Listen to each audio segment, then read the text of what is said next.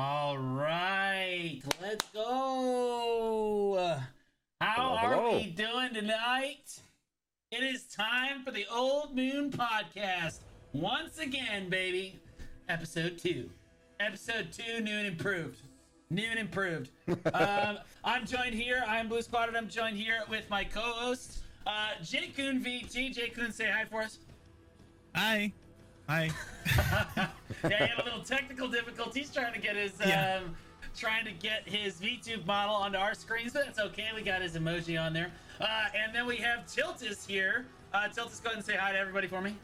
Hello, hello. How's it going, everybody? All right. I'm back and shaved this time. I joined Blue. That's right, baby. Back and ready for it. Okay. Are you boys ready? Because I'm going to be hitting you with some fucking bangers tonight. I'm absolutely going to be hitting you with some bangers tonight. We have a lot to talk about. We have the dev note, of course, came out this week, and we've had a lot of announcements with regards to gear, PvE, grind zones, controversial things like that. We're going to be talking about them all tonight. But how I want to lead all of this stuff off is, firstly, we want to talk about PvE progression. Okay, PvE design over the years. Okay, so we're gonna start off. We're gonna think all the way back. We're not gonna go back to chimeras and stuff because that's a little unfair, and most people aren't gonna remember that. But there's a lot of people that will remember Sausins and Pirates. Now, what was Pearl Abyss doing right when it started making PvE grind zones? What did we remember that was good about Sausins and Pirates, and what did we not so much like? We'll start off with J-Kun. Sausins and Pirates. Like, to be honest, I'm probably not the best person to ask because I wasn't playing during that time. Actually, oh my gosh! I started playing in 2018 when LAN came out, and so that was like most people were like at Gahas, Desert Nagas, and so I didn't really have that pirate experience. I heard about it though. I heard about all the the pirate and the catfish and abandoned monastery before we got that new endgame stuff. I wish I could have experienced it, but maybe this question would be better answered by Tiltus. All right, Tiltus, do you remember Sausins and Pirates? Please tell me I'm not the only one here. Okay, absolutely. all right.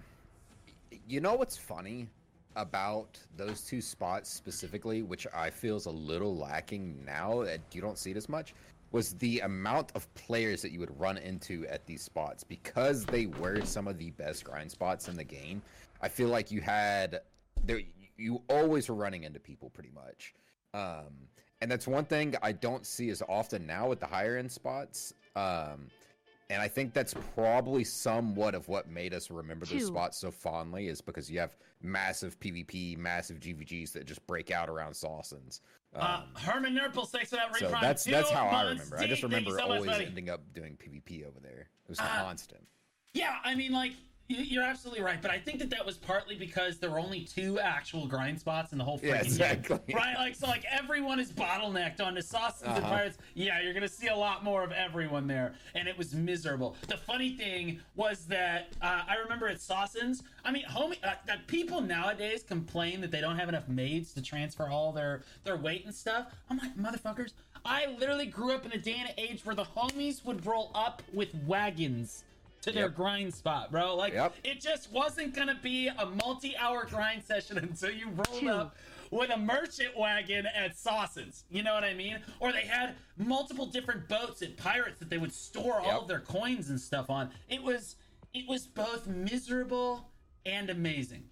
It was both miserable and amazing. So I remember the good and the bad. The good, like you said, yeah, there was a lot more PvP back then, but there was also a lot less actual grinding going on. I remember grinding for 20 hours in a weekend to go from 57 to 58 at Elric Shrine because I had the gear for Sausins, but just because you had the gear for Sausins didn't mean you could do Sausins. Didn't mean anything, right? Because all the best players were all there. Most of my like 56, 57, and 58 was done at Mains and Helm's Post. Oh my gosh. The mains I couldn't stand, bro. The mob density there just was not high enough for me. I just couldn't do it. But yeah, weight was like a serious issue back then with these grind spots. Silver had weight. Oh my god. So half your inventory was just silver.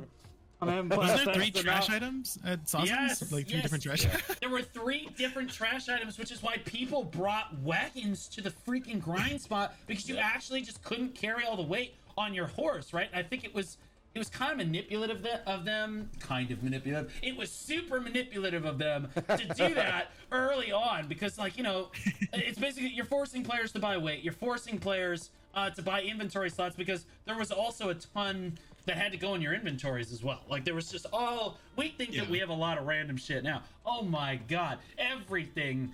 And you had to know what each individual item was. It was a nightmare. But because there were only 2 grind spots in the game, everyone was funneled onto that. So yes, there was more interaction there. But you have this first introduced concept, which I'm trying to get at, where they introduced PvE as all it really is you're just one-shotting mobs and moving to the next pack. Right? At this stage of the game, you're just one-shotting stuff, moving to the next pack. At Sawson's, you'd literally one-shot a bunch of stuff, and then you'd have 4 other people. I'm not joking. This was party grinding. This was party grinding, okay? You would have one guy that had a ton of gear. Usually it was an awakening caster, right? And you'd have 4 other people that I'm going to call pack mules, okay? And they would just walk behind them with all of their pets and just sweep up all the loot behind them, because back then you could only have 4 pets out at a time. And they just didn't really yes 4 what? Yes, I know. Wow. And they never gave pets away. They never gave weight away. They didn't give inventory away. Like, it was unheard of. It was crazy. So now let's pivot over a little bit. So we remember Sawsons, we remember Pirates. Jacob, did you start the game with the Valencia? Were the Valencia grind spots good when you started?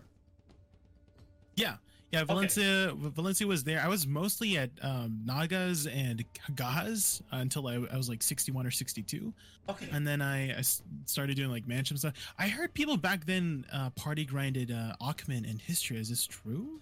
Yeah, way back when it first came out, they didn't actually know though what we were supposed to do with Ackman and Histria. We weren't entirely certain that the artifacts were necessarily in the game. People memed on Ackman and History because they were like end game grind spot, like it was a joke. But eventually the Valencia grind spots did get buffed. But like in terms of overall concepts that we see while we're grinding, what did we see introduced with Valencia? The only real concept that we saw, guys, correct me if I'm wrong, was that we saw this, okay, you gotta go find a portal in the desert if you want to go to Ackman and Histria, or you gotta go way out. It basically just gave us options for the same type of grind that we had before.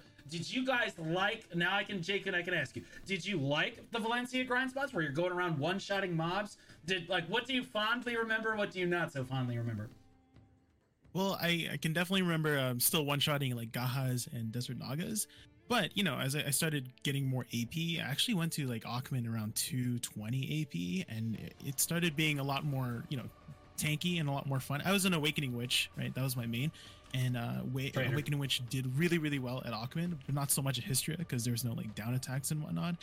But that was actually the times when you would like weave in and out of pre-awakening and awakening to sort of min-max DPS, and it was good. I loved that time. I loved that time. It felt like I was actually playing my class instead of just pressing voltaic and then moving and walking because you didn't have legs as an awakening witch. You had to put away your weapon. By the way, that was the best way to get from point A to point B as an awakening witch. You put away your weapon, which was I mean, I feel like you still put away your weapon today. Wait a minute.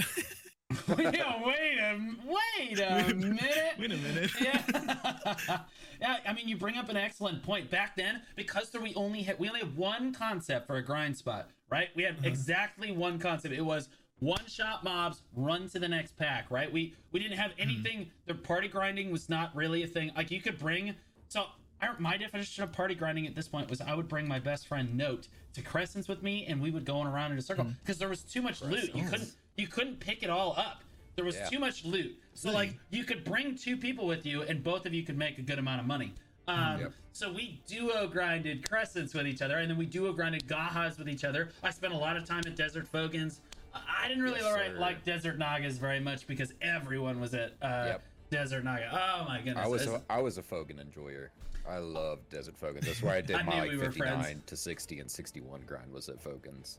Loved that place. The reason I loved it was because you could go red, and at the time, you could use the Trina axe bug where you would run faster in the jail with your thanks for Trina that 8 axe months, out. buddy. So Thank you could so much. run Welcome through the back, jail man. super fast, and then you would respawn. And if you're red, you'd respawn at Moy Quinn, which is literally right over the hill from Fogan's. So you would just climb over the hill from Moy Quinn, jump back down into Fogan's, and continue PvPing. I could get out of the jail in like 3 minutes and be back. It was so fun.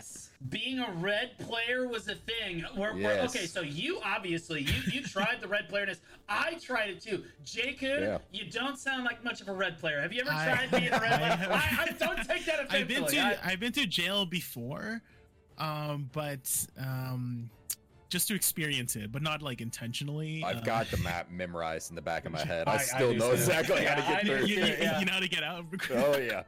Many times. I remember the first time I went red. It's one of my more fond memories of video. I was like, okay, how do I go red most efficiently? I was a Dark Knight. I had 241 AP, which back then was like you had the biggest. That's a lot. Like, that was a lot of AP, right? I had my maneuver on. I was ready to go. And so I remember going to Sawson's, and I felt like Anakin in the throne room. I walked in, and they were like, I'm grinding here, and I was like, no, you're not. And they were like, well, he can't kill all of us. And then I activated my lightsaber and I killed all of the new players that were grinding at Sausage. And immediately negative a million karma. And I remember running around as a red player in the desert. Felt so much fun. It was a concept that I think they captured really well with like Moy Quinn. And conceptually, like I used to run across the desert and see players just beating the crap out of each other on some dunes. You know what I mean? Just randomly. Always see the notification this player has been sent to jail. Oh my gosh, it was constant. I loved that. It was constant. Yeah, I know. It was a justice boner for sure. Like I absolutely loved the concept of a red player. I didn't do it for very long because it became clear that the developers over time they don't like red players anymore. Like they're not a fan anymore. And I understand why. Yeah, I understand why. So that's a conversation for another time. However, in Valencia, so it's clear that the player base wanted party grind spots at the time that the Valencia expansion became like the place to grind, right? Like, but we just didn't have it yet. So the developers tried something new with Kama Sylvia. So now we're going to look over at Kama, where we see for the very first time, we see two concepts introduced together. We see party grinding introduced with the Kama Sylvia expansion. And we see this concept where you can just stand basically in one place and a totem or something is going to spawn mobs for you. So like, what are your guys? Did you like trees at the time? Like, did you really like trees? What about guys? I love trees. I spent like a year at trees, to be honest. That's how I got to like 63, 64. But it was actually really good money. Really good money, 3-man party grind spot, and it was pretty chill for the most part, unless you stood in a red circle and then you got one shot. Right. But I would remember just spending hours like watching just like series on sharing Discord screens to watch TV series with my friends, just 3-manning. It was a good time, made good money, and made a lot of XP as well. So I really liked what he did with Miramok. I didn't do too much Gyfin grinding though. Upper Gyfin. I wasn't geared enough for it, unfortunately. But I heard that was in the like same boat. I just remember Gyfin being the place that all the siege drama would happen, and that was what I looked for every week. I was gonna tell you. I'd be sitting there grinding Miramok, trying to get the money to get my upgrades and everything. And then I just would always remember just seeing these huge GVGs break out, these huge gangs happen at Gyfins from siege guilds. That was when siege was really cutthroat. It was wild back then. It was the Wild West. We're probably gonna have a whole podcast where we honestly talk about the whole history of siege. But old war stories. During the Kama Sylvia, I had just hit like the okay, I'm considered geared technically at this point. And so I was able to do Gyfins with the big siege groups. And the funny thing was, I wasn't in a siege guild. I just had my 3-month a few days ago. I wasn't in a siege guild at the time. So like, these big GVG, I'm just like, are we still grinding? And everyone's just getting slaughtered around each other and stuff. This is the time when Man Up was still a thing at this point. So you have clips being shared on Reddit about like Vertex players crouched in bushes, like sneaking up on Man Up, and then they would just one-shot swats of the guild. Like, it was really cool. But like, as far as the grind zones themselves, it was really cool to actually have grind zones that we had party grinding. The first time, that was so cool to me. I didn't really like trees very much, but I really did like Gyfins. Trees was great because I did get to grind with other people, but at that time I didn't really enjoy it a crazy amount. But like that's Kama. It literally took us all the way until Kama before we actually got some grind spots that were different than I'm gonna one-shot a pack of mobs and then I'm gonna move on and I'm gonna one-shot the next pack of mobs. This opened up, honestly, like in terms of overall meta PvE wise. I know Jakun touched on it earlier. Awakening Witch really suffered with the early on in BDO. It's because her pack-to-pack mobility is just not there. So like up until a place like Miramok, it doesn't surprise me, Jacob, that you liked Miramok so much. Up until, walk wide. Yeah, I know. Like you could just put down Red Orb and you're like, oh my god, they just spawn, and it's awesome. So like there's no more pack to pack. So this was awesome. Now we move forward to Shuriken. All right, we move forward to Drigan. Okay, Drigan. I feel like overall we took a step back with Drigan. But 100%. Like so there was no party grinding introduced in Drigan. We got Tashira Ruins, right, which is where dreams go to die. You got Blood Wolves, which at the time was just not good at all, and is also where dreams go to die. And then you had Shuriken Necropolis, which is the dark place. Simba, we don't go there. But the one I want to touch on, I mean, they're very different from today's spots. Today they drop the potion pieces. That's what everyone knows them for. But back then they were just imagine those spots, but without the potions pieces. And I know everyone's response would be like, well, why would you grind there? And we're like, same. Like, that's exactly what it was. Like, why the hell would I do it? Like, this is stupid. It's different, you know? Right. But, like, the spot I want to touch on is Shuriken Necropolis. Have you guys done day and night Shuriken Necropolis? Have you guys ever tried the nighttime? I have actually got my potion piece from nighttime Shurikens. Not intentionally, like I didn't go to nighttime intentionally. It just I was grinding daytime and it just turned nighttime. I was like, oh, I'll hit a few nighttime mobs, and then it dropped, and I was like, whoa. Okay, all right. Literally the only person on the whole server that got anything relevant from nighttime Shuriken. What a joke! What the hell? That's ridiculous. Yeah, Tiltus, what about you? I never did nighttime Necropolis. No, it wasn't for me. Proud of you. It's okay. Save yourself, buddy. Yeah, I went there once, and I think I hit one mob, and I was like, nah, I'm good. Left. That was the extent of it. Okay, so what about it did you not like? Didn't you have to invest energy to get the mobs to spawn at the beginning? You did, yeah. Yep. You still do. Yeah, you still do, because that's a fun mechanic. That's a super fun mechanic, for sure. We like that.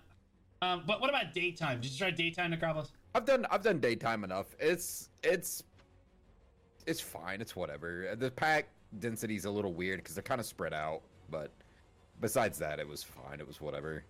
It just seemed like another spot.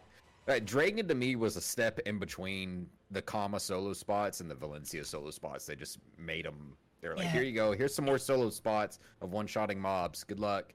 It really did feel like a low-effort expansion at the time. One of the biggest things I want to look at is Shuriken. Okay, so let's talk about the problems with daytime Shuriken first. Daytime Shuriken, I actually think the mob density is like okay there. I think the biggest problem with daytime Shuriken is that the mobs constantly CC you. I still have nightmares of Fedric.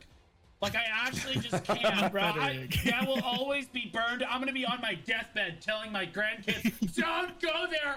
Like Fedric literally drove me nuts. He was like the warrior one, and he would just constantly block everything that you did. It was so frustrating. And then you got to nighttime, and like we touched on, you had to use energy, right? You had to use energy to spawn the mobs, which is stupid because energy as a resource, even back in Drigan, was kind of a super big deal. Nowadays, kids these days take energy for granted, but back then energy was super useful for gathering and things like this. Like you needed energy. You honestly, some people gathered on every single ult just to utilize all of their energy because there wasn't enough energy in the game yet to really get all the life skilling in that you absolutely needed. I can remember sitting my alts down in the beds and letting them recharge while I was watching YouTube. Because they would recharge faster in the beds. So I was like, I'm gonna AFK for like an hour. I'm swap all my alts real quick. Oh my god. Yeah, no, screw that. I never got that sweaty. I was like, I'll just go. It was during a what's his name? Patrigo event, the night merchant guy. Yes. It was like 25 energy to roll with him, and I needed Urgons, and the game would not give me Urgons, and so I was just sitting there spamming energy trying to get Urgons. Never got them, by the way. Now, there's a name I haven't heard in a very long time. Patrigio and Patrigio and event in the same sentence. No kidding. Oh yeah. No That was kidding. a long time like, ago. It's like the developers have forgotten the night, like the night vendor is actually a thing. Yeah, like he if doesn't you say exist. night vendor What are you to a new talking player, about? they're like, There's people definitely that are watching that have no idea who that NPC is. Yeah. So Never rolled that. All right, well, fill them in so that they know.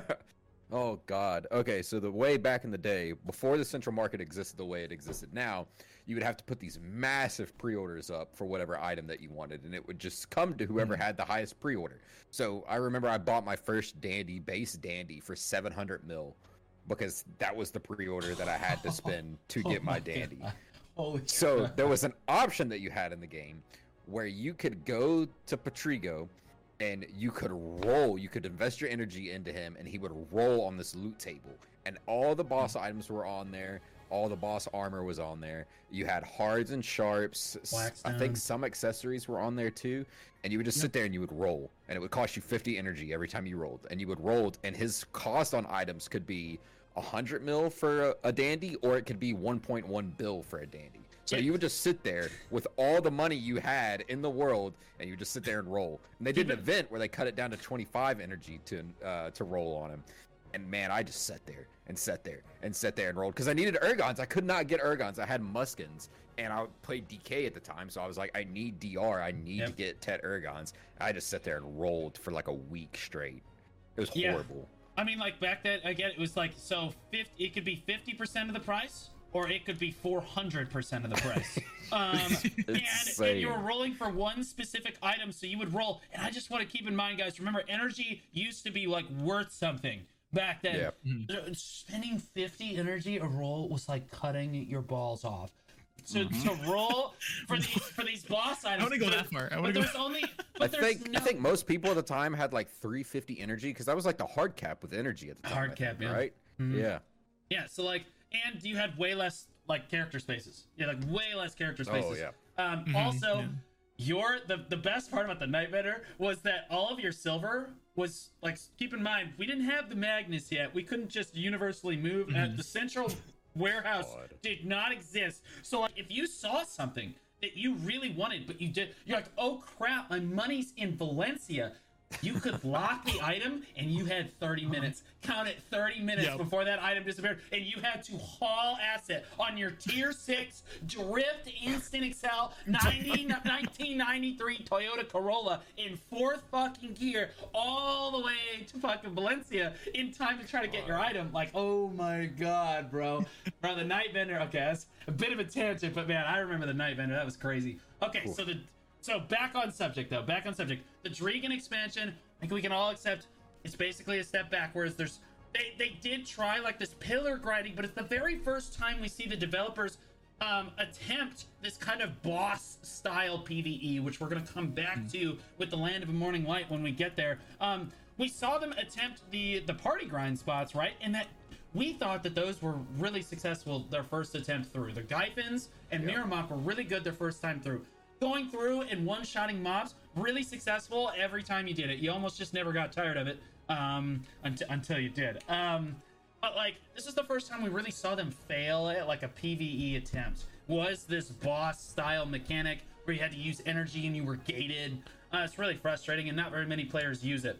An interesting thought, but kind of a flop overall. Now we're going to look forward to Odalita and the Mountain of Eternal Winter. We're going to kind of tackle them a little bit together because, we see a big evolution in Odalita. Yep. Let's handle Odie first. Let's tackle as its own animal. This is a massive, massive upgrade in PvE. Jakun, what was your favorite part of the upgrade for PvE for Odie? Olin's Valley. That's Olin's Valley. 3-man. It was like the one that was so. It was so different. It was nothing that I've ever experienced before. It felt like a dungeon boss, to be honest. Just the mechanics of Olin's Valley, where I thought it was such a interesting and rewarding experience. To like, he drops the arm down. If you fail to kill the arm, you don't get any loot, right? So you benefit from doing all these mechanics, and just like, if you didn't know, Olin's was actually never changed mechanically since being released in 2020, and people are still finding ways to optimize the grind spot to this day, and people have reached like 5.5k trash. Back then, I don't want to say like I pioneered Olin's or anything, but I was one of the first people to grind Olin's, And back then, 700 trash per hour was Wild. the number to go. Wicked, baby. The number to beat. By the way, Nowadays, you're like, how did we only get? I'm never grinding with you people ever again. If you got 700 trash nowadays. So funny. But yeah, the other one was like Turos, right? Turos was another. Turos, Turos was a little frustrating. Because the leash range was so bad. Oh They would my just God. like run back all the time, and it definitely was a different experience in terms of like 2-man grind spots. A new experience. Also, the mobs look amazing. Whoever designed the mobs, they were great, and the grind for the flame. I thought that was a good touch for not relying on RNG most part. Of course, you can get lucky and just get the flame out right, but you had this mechanic and function to grind out 100 embers to get the flame that you needed, and I thought that was an interesting way to do a grind spot. And it keeps it relevant as well for a long time. So I think that's people are still really important. Turos for Yeah. their, Yeah. Oh god, it's amazing. Yeah. I mean, like, it's really good. And like if you compare it to Drigan, other than like before the pots, there was nothing to keep it relevant. But I think Odalita will continue to be relevant even past future expansions, just because of the design of the spot. I think it was a great expansion. Yep. So Right. Tiltus? I don't have a ton of experience with Odalita actually. That's okay. I've got this one then. You're good. Yeah, at the You're time, good. I had dropped out of BDO for the Odalita expansion. Right so on. I didn't come back until Mountain of Eternal Winter. Which is another animal entirely. So one thing I want to touch on for Odie, the reason we thought that this expansion was so exceptional, is that for the very first time we have this concept. So the developers return to this party grinding that we keep asking for, that we keep requesting so much. We're like, we want more spots like trees. We want more spots like Gyphins, but good, because at this time Gyphins was terrible. Gyphins had declined into terribleness. But this is the very first time in the game's history that we actually see grind mechanics introduced to a grind spot. As J-Kun had just touched on, before, again, it was just kill the mob until it's dead. You know, like just hit it, just DPS it till it's dead. This is the very first time they tried anything that, like, mechanically might be difficult or that you might have to play around in PvE. I think they were afraid to do it before, but it was so well received. I don't think that's entirely true, because Star's End came out with the crystals before Odalita. And that was the optimal way to do Star's End, was to always drag the mobs to the crystal. But hit the mobs until they're dead. It really wasn't Yeah, as I much mean, of a yeah, you're mechanic right, as it but I was think just... they were already kind of dabbling in what can we do to change grinding. Because when Star's End came out, it was like for like a couple of days, nobody knew that you got to drag the mobs to the crystals and pull up the crystals, and that's how you knock them all down. Yeah, it's just like that kind of a basic mechanic where you walk up and it's just okay. I'm just gonna kill. I'm just gonna hit them until they die. I'm not disagreeing that it wasn't a huge I mean, you're right. step That up. I was does just saying, I technically think they count as a dabbled with the mechanic, idea. albeit a bad one. So like until this time though, this is the first time we've seen good party mechanics introduced into the game that we really enjoyed, and more party grind spots. Now, Olin's at the time was basically unreachable for the vast majority of the server, with the exception of J-Kun apparently and 2 friends. Like I remember I couldn't touch it, and then they released Crypt of Resting Thoughts, which at the time was like, you what? Like, there's no one could touch that place. I mean, I was friends with Hope of April at the time, who had hard capped gear at the time, and he couldn't even get Crypt done at the time. So like, there just wasn't enough stats yet in the game, but like, that was an interesting concept. We have Thornwood introduced, where it's as like a solo grind spot. You have like the Dark Knight spawning, and all of them kind of rush in, and you have these grind events starting. Like, they start favoring these grind events more and more, and these mechanics more and more. And basically every single grind spot in Odalita is just a slam dunk. Like, it's just a massive slam dunk for us, and we see a bunch of new concepts introduced. Now let's pivot over to Mountain of Eternal Winter. What new stuff did we see in Mountain of Eternal Winter that we liked so much? Tiltus, you didn't get to talk on Odie so much, so what'd you see in Mountain of Eternal Winter that you liked so much? I didn't grind in Mountain of Eternal Winter. I just played the game. Look, I am a PvPer through and through, all right? All right, J-Kun, what did you Blue's see? gonna lose it. Blue's gonna lose it. J-Kun, what did you see in Mountain of Eternal Winter? Jade Starlight Forest was actually really the only spot that felt like a good grind spot. I personally thought Arethia's Limbo, Murwak's Labyrinth, and Xavier Heightlands were crap.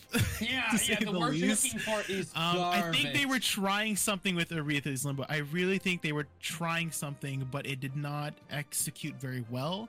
I really did like the concept of Murwak's Labyrinth, where you had these different rooms, and the more people grinding in the different rooms would spawn the boss better, and then you all collectively go to the boss room together and kill the boss, get loot, repeat.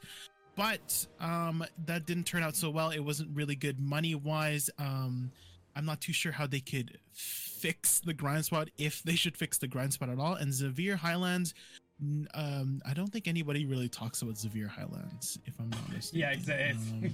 Nobody, it's kind of a forgotten spot. It's still rough. Yeah, I mean, it's one of the spots in the zone. Okay, so there's a couple concepts introduced here. First of all, I just want to say I loved Mirrorwalk Labyrinth. As somebody that was being hunted avidly by Black Rose because I was in Vertex, I loved Mirrorwalk's Labyrinth, bro. Like, let me out, man. Like, they just keep killing me, bro. Like, it was a nightmare. But like, so you get this Mirrorwalk Labyrinth, as J-Kun touched on. So there's 6 people in 6 different rooms, all grinding separately, but toward a common goal, and then you all come together to fight the boss. I think that was really cool. It was a good concept. I think that the reason it flopped was not because it was a failed mechanic, but more so because it just didn't make a whole lot of money. And if you don't make something worth a whole lot of money, video players are just not going to do it. Yeah. So like, Mirrorwalks kind of fell to the wayside, but that is a brand new mechanic that we saw. And what's the name of the what's the name of the other one? The one that nobody grinds at, J-Kun, what's the name of the It's Winter Tree Fossil or Xavier Highlands. I know it is the Winter Tree Fossils, that's right. So the Winter Tree Fossils, this is the first time, and then they changed Sakurai Upper at the time too. This is when they shifted Sakurai Upper. And this Xavier Highlands, this Winter Tree Fossils, you don't need a loot scroll anymore to grind at these locations. Right, and that's a new concept for us too. And honestly, that's when we kind of saw PA right around Odie into right around Odalita into Mountain of Eternal Winter is when we see PA stop. The words I'm going to use are money grabbing, but like they start catering to players that maybe want to play the game a little bit more for free than the rest of us. You know what I mean? Like, he's putting it nicely. Yeah, like I mean, like they start handing us tier 4 pets. They introduce the concept of tier 5 pets eventually. They give it to you basically. They could have monetized T5 pets all day, and we would have spent the money, and we would have liked it, right? But like, they went this free to play. Like they start handing us maids left, right, and center. They start handing us pets left, right, and center. Inventory. We see weight. Like I don't know. They haven't really done much with weight, but actually they have. They made everything way less weight. Way less weight. Silver obviously has no more weight. That happened back in Kama. We forgot to touch on that. The potions way less. Like trying to manage all that stuff. We get the fairies introduced. And those over time they've handed us free fairy reroll coupons and stuff too. So like we see this transition toward more of a like you can play BDO and not spend thousands of dollars on the game like previously, because I think they realized that they were losing a lot of players both to the concept of their PvE grind and to this like monetization, this over monetization of their game, right? So at this point we've got Mirrorwalk's Labyrinth, we've got the introduction of places without loot scrolls, like the idea of grinding without loot scrolls, and then we have Jade Starlight Forest, which is it's a tweak. It's a tweak. So they liked Turos. They liked Turos a lot, but the flame at Turos drops much more frequently, and then the embers drop more frequently as well. So like both drop more frequently. But then they were like, okay, we're gonna tone this down for the Mountain of Eternal Winter. So like we're only gonna let them have one or two embers an hour, and we're gonna let them have one flame every 50 to 100 hours. On average, as opposed to Turos, which I would say you're getting 3 to 5 embers an hour, and then you're getting a flame. I guess the flame's more rare at Turos. You're getting a flame like once every 100 to 200 hours, typically at Turos. I mean, some people are different, but like, so they changed up the drop rates a little bit, but it's basically a throwback to what we saw before, and that flame thing worked. We liked that mechanic. The PvE Lords absolutely love that. They could go grind for their gear progression, and it got people to be really active. We also see the introduction of artifacts at the time, and to be honest with you, I think that the artifacts were the best. You guys, tell me if you think that there was a better gear type introduction into the game. I don't know how to phrase it. Like, when they add gear to the game, we see, like, right now, we're going to touch on the Devil Rocket earring later. But, like, when they add gear to the game, we see it usually as one gear piece at a time, or we see it as one, like, group of gear at a time, or we add more Coffrus, or we do okay, it's just another dead god. The artifacts is the first thing where they actually let us customize our characters. Like, we could, there were all these options, and it got everyone playing at every grind spot in the game. I thought that was so perfectly I really designed. That edition. Like, that literally, I think that they nailed it. They got everyone grinding, basically every grind zone in the game, at least for a little while, to get the artifacts they wanted. Then they had to go get all the light stones they wanted to, just like mix and match, and then they can use different artifacts and different light stones for every situation. I mean, nowadays, how many different I could equip I could play for 4 hours and equip 6 different artifacts setups to kind of get me through those 4 hours. And I think that was super cool, and it added a dynamic to PvE grinding that just felt really good. Even as a veteran player, or even as a new player that helped you grind. I don't know, Jake, how'd you feel about artifacts? I think that was the first time they've added like an equipment slot to the game, right? Everything beforehand, since then, right? Since then, first time in the game, since Awakening. I think it was again, as you touched on, I think it was a really good way to add a customization for the character, and I think they've made the system. How do I word it? It's like they can expand upon it in the future. They've built it from the ground so that you can expand in the future. And I'm really excited to see any new lightstone combinations and artifacts that come in the future. I was like hoping for maybe class specific lightstone combinations in the future. Maybe like, something that, maybe your Voltaic does 10% more damage or something like that as an example of class specific lightstone combinations. And so I'm really excited for what they have in stores for us in the future. I don't think they talked about any lightstone things in the new expansion, but maybe they'll add some in the future. So yeah, I don't think they've touched on that system in a while, but it's a good system. Yeah, I mean, like their energy is occupied elsewhere at the moment, and as we know with Pearl Abyss development, they can do exactly one thing at a time. Now they handle in fair to their credit, the thing that they're working on is amazing, and typically whenever they release it, it's freaking awesome lately, the last couple of years or so, but like they can only handle one thing at a time, bro. Do you want balance in PvP, or do you want a new expansion? Take your pick, because you can't have both. So all right, so now we've kind of gotten through this idea. So we started, remember guys, when we started, Sausins and Pirates, it was, I'm going to one-shot the pack, I'm going to move to the next group of mobs, I'm going to one-shot the next pack, right?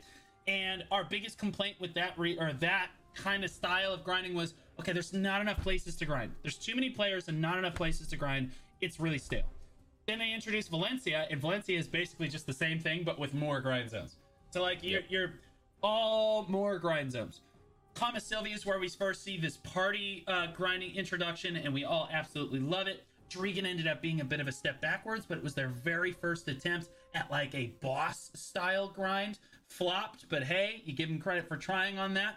And then we move on to Odie, which was a massive success. I think it was their best PvE expansion to date. As we discussed, as we introduced a lot more mechanics to the game, like fun PvE mechanics to the game. We didn't talk about Elvia, so let's touch on Elvia a little bit, because I've handled it kind of expansion by expansion. Do you guys like grinding? Serenia versus Calpheon Elvia, why or why not? Tiltus, why do you choose to grind Elvia? Well, I don't anymore, because you just make more money at uppies, but don't you dare call it uppies. Don't you dare. Kiwi right now is laughing her butt off, man. I told that woman that was never gonna catch on. It was stupid, and now everyone calls it uppies. It's unbelievable. Unbelievable. Now, anyway. I really liked the Serenia spots when they came out. I thought they were enjoyable because all of a sudden the mobs that you had, asked for no reason. I don't know. Like, it's okay, all right. Welcome back. Here we go. Back. All right. So anyway, as Stiltus was saying, we took these old grind spots that just were basically useless, just dead content in the game, and they made them into useful stuff. Right? Like the things that players actually want to go do. Jake, I don't think you don't really grind Elvia very much, right? I mean, like I used to. Patrols. I did. I grinded it a lot actually, and when it first released back in 2020, like Orcs was my life. Orcs was my life. I really loved the concept that they added this sort of like power up mechanic, like for 10 minutes, and you also got this like brand new skill. They never reused this skill anymore. Oh yeah. Apparently in Calpheon Elvia you can't use the Elvia skill, which was kind of lame because I actually really loved the Awakening exclusive skill. Yeah, in Calpheon Elvia you can't use it when you get the buff. You can only use it in Serendia Elvia, which was kind of lame. What? And yeah. No way. I didn't even know that. Why would they do that? Did you use the Elvia skill very much? Yeah, I mean, like when I was, oh my god, it was how Witch. Yeah, got it just through one the shot grind, everything, bro. which was yeah, amazing. Like, it was great. Like, but I guess they maybe did not want that in Calpheon Elvia, so they. I hope they do add it, and in future Elvia expansions, I'm assuming there's going to be future Elvia expansions past Calpheon, but I hope they bring back that new exclusive mechanic because that was like one of my most favorite parts about Elvia is having this power up mechanic. You get a brand new skill, and it's just a good time to grind, and you make a lot of money before they nerfed it, and then you. Trinity, thanks for that resub, sister. Yeah. 21 months, Yeah, love you. I liked the Elvia spots. I thought it was a good way to bring life back into the old spots that we hadn't touched in years. Literally years. Yeah. Yeah. So I just wanted to touch on it a little bit. They basically they took all of these mechanics, and they just added more of them, right? For solo grinding, there was no yes, there were attempts at group grinding, but imps. I don't know, imps. I didn't really like imps. Very Imps was much. nice because it was you only needed one person. So you Yeah, just I grab like that somebody duo and- grind. I just didn't like that. Like the leashing, it was kind of clunky, and it just didn't feel like it Yeah. worked all the time. It was kind of annoying. But yeah, okay. So we've touched on basically everything at this point, and we've seen kind of this PvE evolution over time.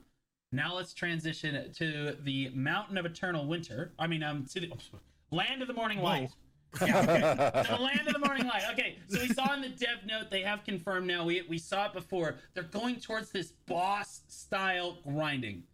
And to me, God, I hope it's not like Shuriken was like the first thing through my head, right? Like, because their first attempt at this crashed and burned. I want to hear what you guys, like, are you excited about it? Are you concerned about maybe some of the aspects here? We'll start with Tiltus.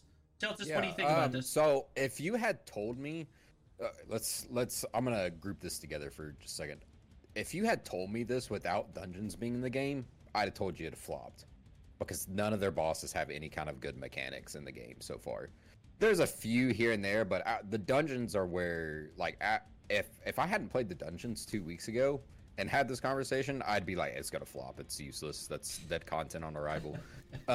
After doing the dungeons and actually seeing that they're capable of making bosses that are actually engaging and require you to use brain power and work as a group to kill, I'm totally down for it. I think it's gonna do phenomenal. Actually, I'm really excited about Okay. it. Excuse me. Jacob, what do you think? Yes. Of course, the I'm so guys like excited. more, So more. PvE endgame is my life. So this is like the one thing that I've always wanted is some sort of. Also, did you know they're adding leaderboards to these bosses? Yes, I saw that. Yes, I'm like, dude, I'm I love definitely stuff going like to. that. Yeah, and there's like there was like the PvP leaderboards with Arena of Solaire. I was like, oh. Yeah, PvP. But this is my jam. This is my jam. I'm so excited to start. Maybe I'll be at the top. I don't know.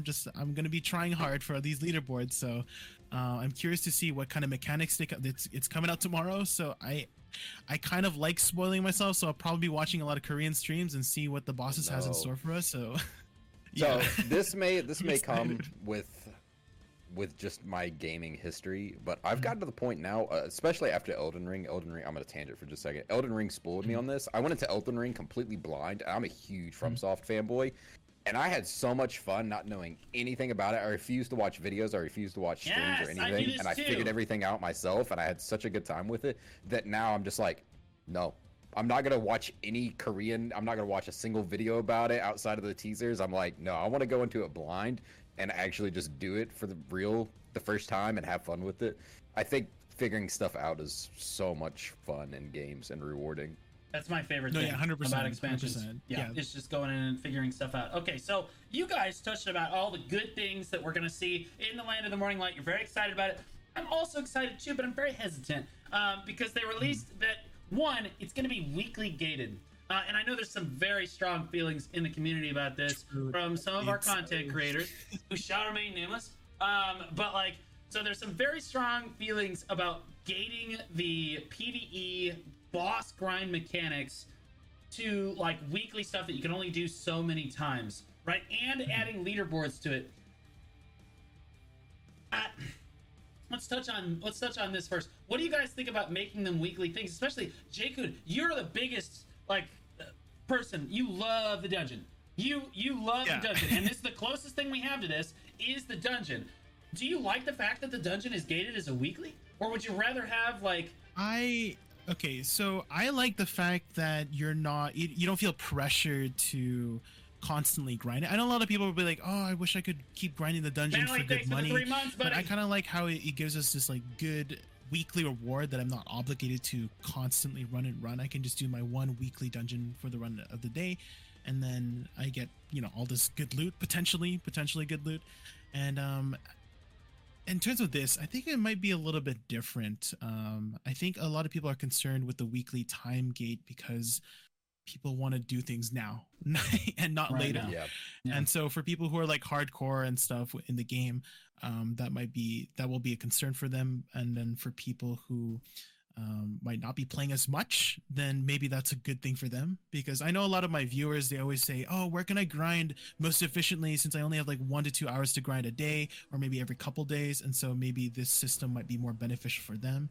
And so maybe the devs are trying to tailor more to those kinds of people, because maybe those are the more majority, right? The majority are casual and there's less hardcore people, et cetera, et cetera. So I think that's what they were trying with this system. I don't know if it's gonna work though. We'll see. So I will say that most games, some of their upper end PvE content is gated, and that's fairly normal. WoW raids are weekly gated. Destiny is weekly gated. Blue's already wagging his finger. Let him talk. I don't think it's necessarily going to end up being a problem. I think PA is moving more towards PvE, and I think if it becomes a problem, that there's a better chance of them fixing it and making it, multi kills per week or something like that. I don't want to see them uncap it entirely. I think you're just going to get a bunch of people always running the bosses nonstop because, they make the most money doing that. I think it's better to have some kind of, maybe you get your 3 kills or 4 kills or 5 kills or whatever a week, and then you're done. I don't want to see them completely uncap it. Okay. All right. So one thing I want to touch on is that you compared our PvE to Destiny and like Lost Ark and some of the other games who have this weekly gated content, and I would argue that that's the worst fucking part of those games. That's literally the worst part of those games. Oh. Yes. Like BDO is the pioneer of grind. Like this BDO has really mastered making grinding feel, what's the word? Like meaningful and rewarding. And the fact that you can do basically all the content in the game as many times as you want is a big part of the game. I mean, I remember I was giving an orientation to some of our new players in Reforged, and they're like, we heard this game was grindy, and I was like, yeah, it's really grindy. They were like, no. We know a thing or two about grind. We play Destiny too. And I almost fell out of my chair laughing at them. I honest to God, like I was laughing, so I was like, oh, my sweet summer children. No, this is a good grind game. Like gating your content behind like weekly that stuff, like you're just limiting people to and you end up with this narrow mindset where a player logs in just to do their weeklies and then closes the game. So like, I'm not saying that that's necessarily what's going to happen here. It didn't necessarily happen with the dungeon, but people like Jakun would be much happier if their dungeon content weren't as weekly gated. You would also have a lot more silver, but that honestly, and that would be okay with the rest of us. Mainly because he's hard cap gear, he can't go anywhere. But like, making money off of PvE is not a bad thing, and doing it differently than grinding is also not a bad thing. We don't dislike that. We also don't want to see the game gated around weeklies. I've seen this before, where like, how many of us hated doing our pen daily for our pen crescent? Like, our pen narc, we hated doing that. Like, we basically just dragging your feet every day to get this weekly done, or to get this daily done. Right? It's just, it felt so miserably monotonous after a while. People just don't like doing it. The T10 is another good example of this. People don't like doing that every day either. And if you feel like you have to do that content, I don't know, I feel like you could turn a lot of players off. So it's going to be delicate. I think that if they make the rewards too high and then they gate it, like people like Jay Kuhn are going to want to do this stuff all the time. And if they gate it, then you can't. And like that's what you want to be doing. Let players like Jay do this more frequently. Just maybe you tone down the rewards after a while. But I don't know. We'll see. Yeah, that's an option.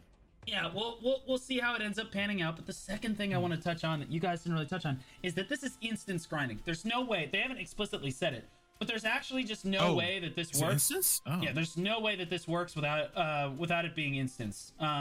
Is my thoughts on this.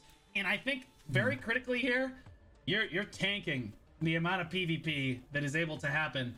Is this a good thing? If you can't PvP players while they're PvEing, is that a good thing?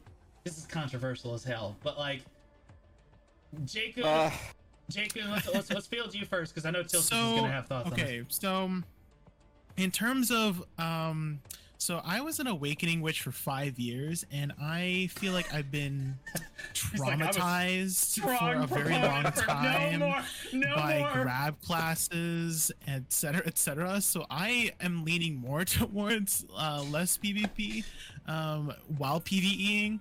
So I'm on that side of the fence. I like this, to be honest.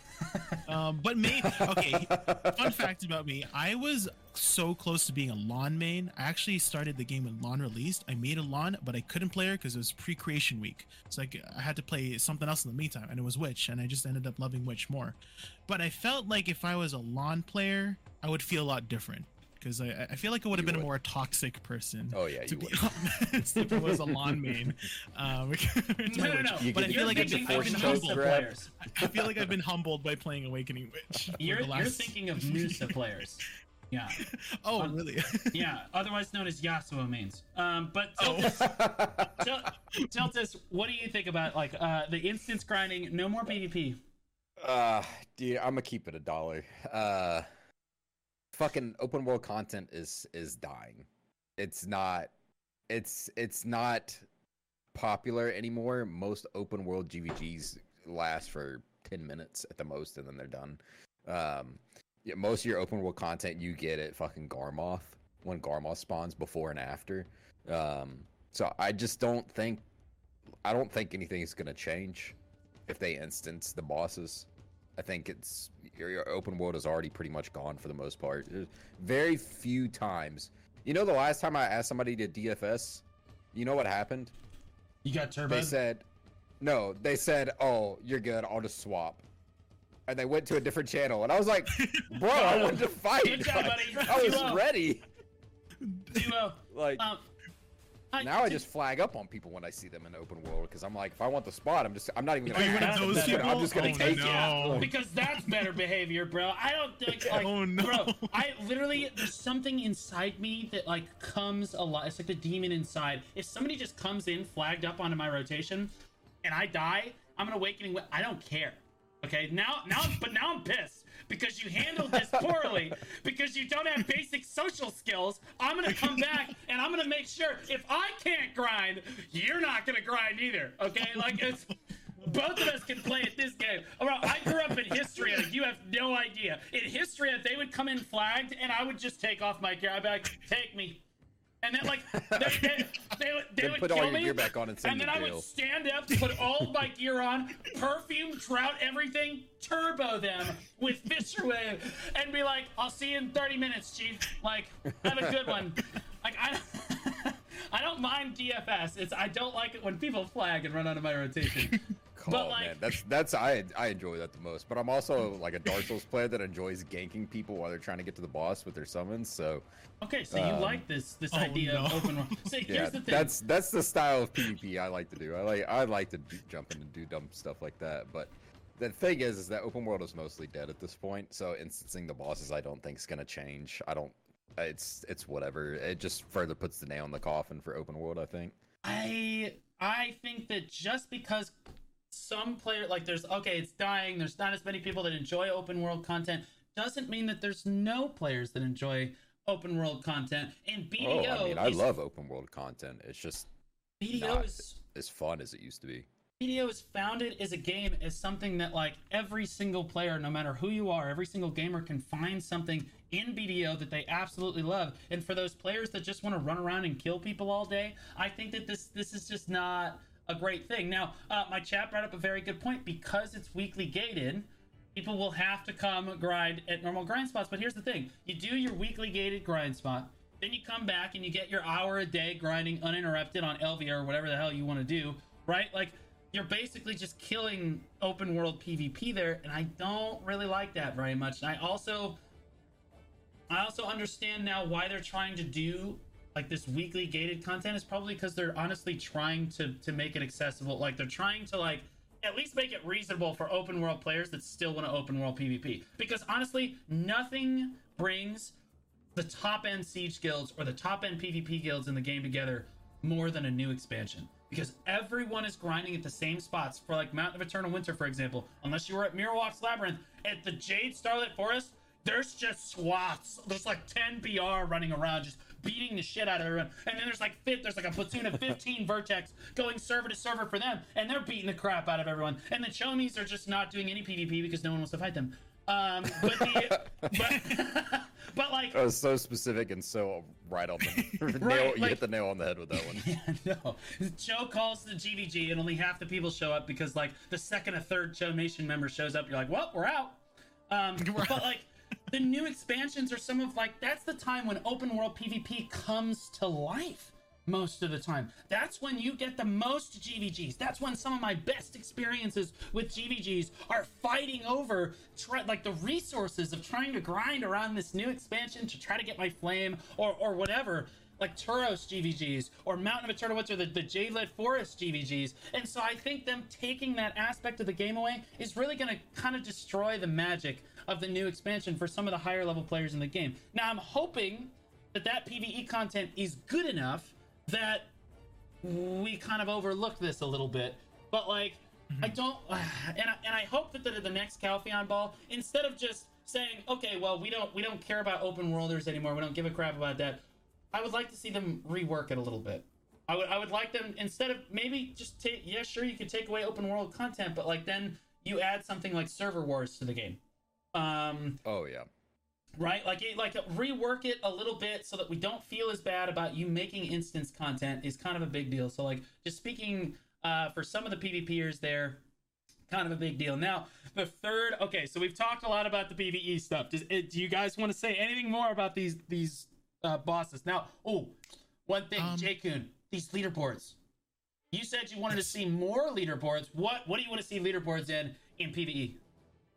So I think I wanted to see it more in something like the dungeons. I'm shocked. Yeah. I had this like conversation with a friend the other day about how because he was an avid World of Warcraft player, and in World of Warcraft they had this system called like Mythic Plus, which basically scaled the dungeon up.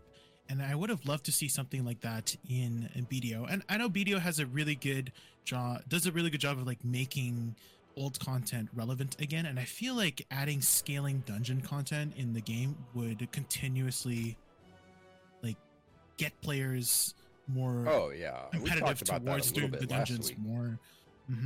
Yeah, where more leaderboards should be added to the game. And I did notice that as we got more gear, a lot of the mechanics started being skipped. And so if there was scaling dungeon, then we couldn't skip the mechanics. We have to do it properly. And even like maybe adding brand new mechanics when we got to a certain difficulty, that would be great to, reinvigorate the dungeons. I don't know how many more dungeons are going to come in BDO. I hope there's going to be more than 4, because the next one is supposedly the last dungeon of Ataraxian. And so I can't wait to see what's in store for us in the future. We'll see. So, Cheltis, I know you wanted to talk a little bit about this. So this idea that we're moving away from, so for 7 years we have played BDO in a world that the only real end game in BDO, no way around it, was PvP.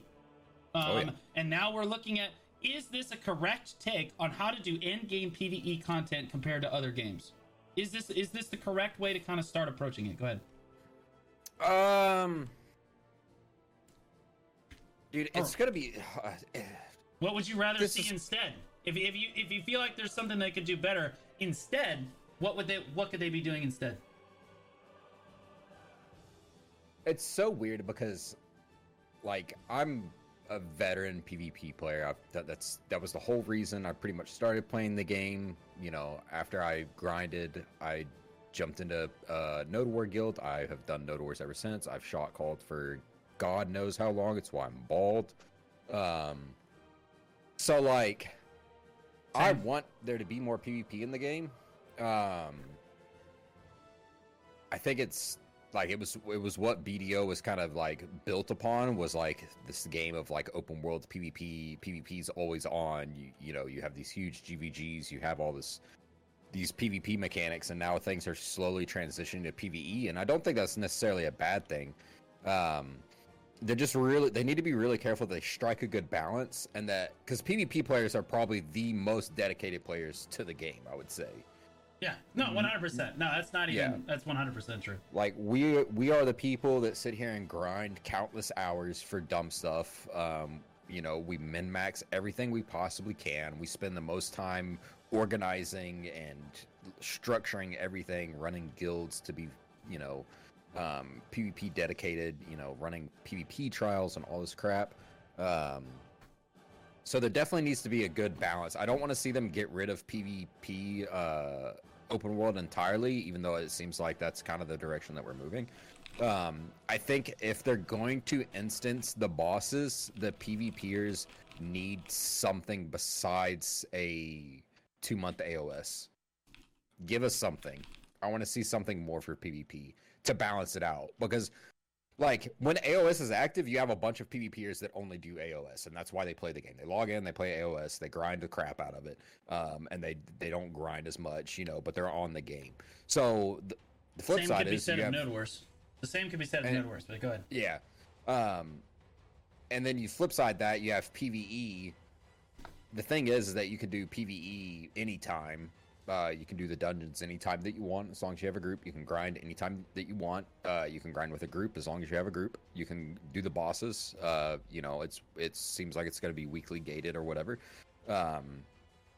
But you could do this content at any time. There's no, you know, turn off switch for the dungeons. Okay, guys, it's 11 o'clock at night. We're turning off the dungeons, like there is for PvP. And, you know, AOS is only lasts like, what, 2 months?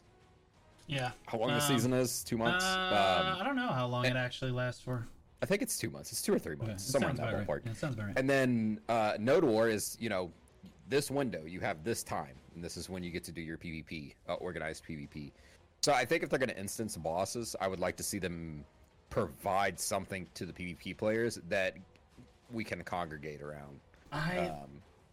Yeah, so there's a problem. I don't know what that something is, but something. There's a problem here, because the problem is we are in the vast minority of players. Although PvPers are, yes, they're generally the most active players in the game, that play the game at a most like min-max level.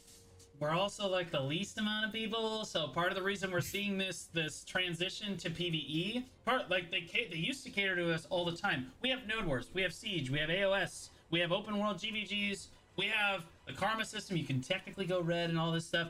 Like, so yeah, some of these systems are kind of outdated. However, they have made the game for the first like 4 or 5 years has been based around PvPers, and PvPers have gotten their way. But see, I think that they gave PvEers like more and more over the years, and now they're realizing, oh my god, there's so many more PvEers in the game. If we just give them what they want instead of the PvPers, we have so many more players. Like, and more people playing the game helps the PvPers. So I'll be honest, I actually don't think that they're going to be working on PvP content. I mean, we'll see. I don't think they're going to be working on any necessarily big PvP content because, like, 5 years of all PvP content, it's only been like the last 2 years or so that they've really tried to develop like later game PvE stuff. And I honestly, think they have that. ideas of stuff they've already brought up that would be enjoyable for PvPers. I think that they should tackle. I think, you know, the 10v10 game mode, Thornwood Castle would be fantastic. It's a nice start. Well, that's PvE and PvP. That's like Gambit from anyone that doesn't know what he's talking about. That's fine. I'm good with that. Do that. Do something. It's just like Gambit from Destiny 2. Yeah, Destiny. I think a 5v5 AOS would be awesome. I think just straight 1v1 AOS would be dope as well. And then a casual and ranked mode also allow us to play with our fucking friends. I think it's dumb that we can't. There are things I think they could do that would just help PvPers in general that they've already talked about in the past. So what if they like introduce? I like the PvE and PvP game mode. I'll touch on it a little bit so players know what we're talking about. We're talking about Thornwood Castle, which is just south of the Odalita expansion. Was this castle that was going to be like this 5v5 or 10v10 game mode where you had to work together as a group of 10 players to try to get through these PvE objectives, but you could get like portals into the other teams like stuff, and you could send a player over and he could like PvP all the enemy players and try to slow them down and slow their objectives down. So you have this mix of PvE and PvP content coming together. I think the reason they stopped development on that is because they saw that Gambit in Destiny 2 was kind of a failure. And because they modeled the dungeon after Destiny 2, I know they were looking at Gambit. Part of the reason part of the reason they were looking at releasing it in the first place was because Destiny is a lot like BDO, grind-wise, but BDO just does it better, in our opinion, obviously, anyway. But, like, yeah, that kind of concept would be really, really cool to see. Well, we'll see in the coming months to see how they kind of address the PvP versus PvE situation. Let's move on to our next topic here that I'm going to let Jay kind of open us up on. Deboraka earrings. Jay. Deboraka. Yes. So, it's a brand new earring with this interesting 3-set effect. If you guys don't know, the Deboraka earrings are, in my opinion, the best accessories in the game. Some people would beg to differ because there's, you know, different options. And they would be wrong, but that's okay. Go ahead. They would be wrong, yeah. But they have, I think the earrings are set at 19. I just wanted to talk about that stat line. What do you guys think about the 19 AP stat line? Do you think it should have been more or a different stat line? Some people were saying it should have been distos without the DB. Oh, sorry, I forgot to talk about it. So the 3-set effect is plus 10 hidden AP and 3% crit damage for wearing 3 different Deboraka. Sorry, is it different? No, just 3 Deboraka. 3 Deboraka accessories. Correct. Yeah, it doesn't have to be different accessories.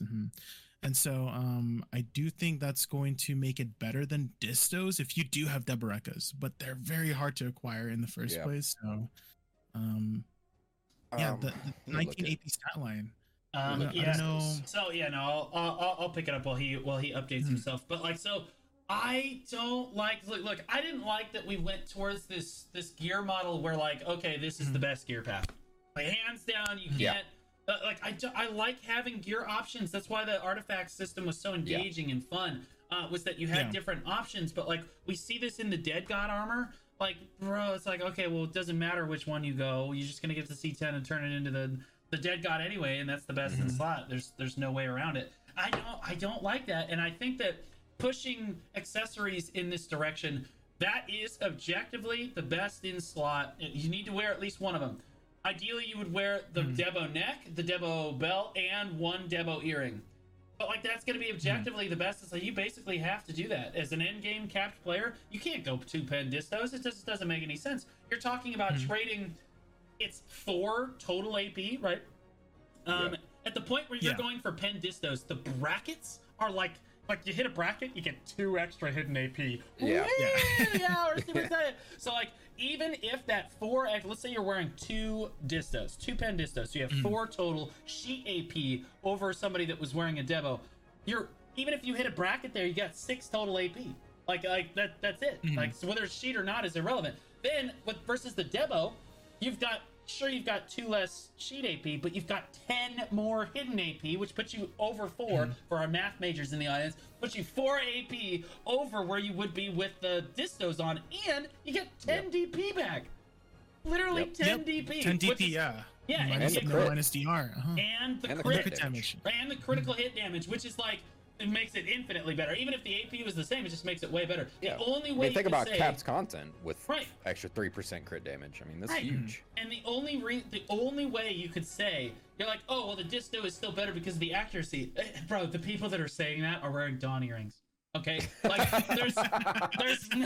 there's no reason to, like, take the accuracy. It's just objectively the best earring in the game, hands down. What you wear aside from that, I like that they made it a 3-set effect and not a 4-set effect, so you don't have to wear both earrings. But like, again, I like that variety, and I think that we're bottlenecking the whole player base into, hey guys, we all need Deboraka necklaces, and by the way, you can only get it at 1 grind spot in the game that only has 1 fucking rotation, and the thing drops once every 4 hours.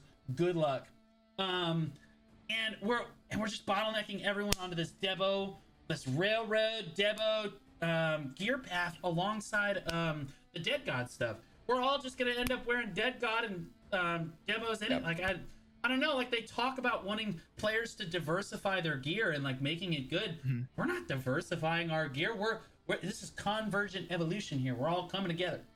Like, I don't know. I don't really like that choice in path. I do think it's the best in slot, hands down. Like, I don't know if you can even debate that, but like, I don't like that they're coming together. Tilsis, it sounds like you agree with me. But that dude, you're talking about stuff I have asked for literal years for them to fix. They have systems in the game already that exist. I think I talked about this last week. They have systems in the game already that exist that would allow you to diversify if they would just find the correct balance between them. DR, evasion, accuracy, AP, this rock, paper, scissors kind of system that they have.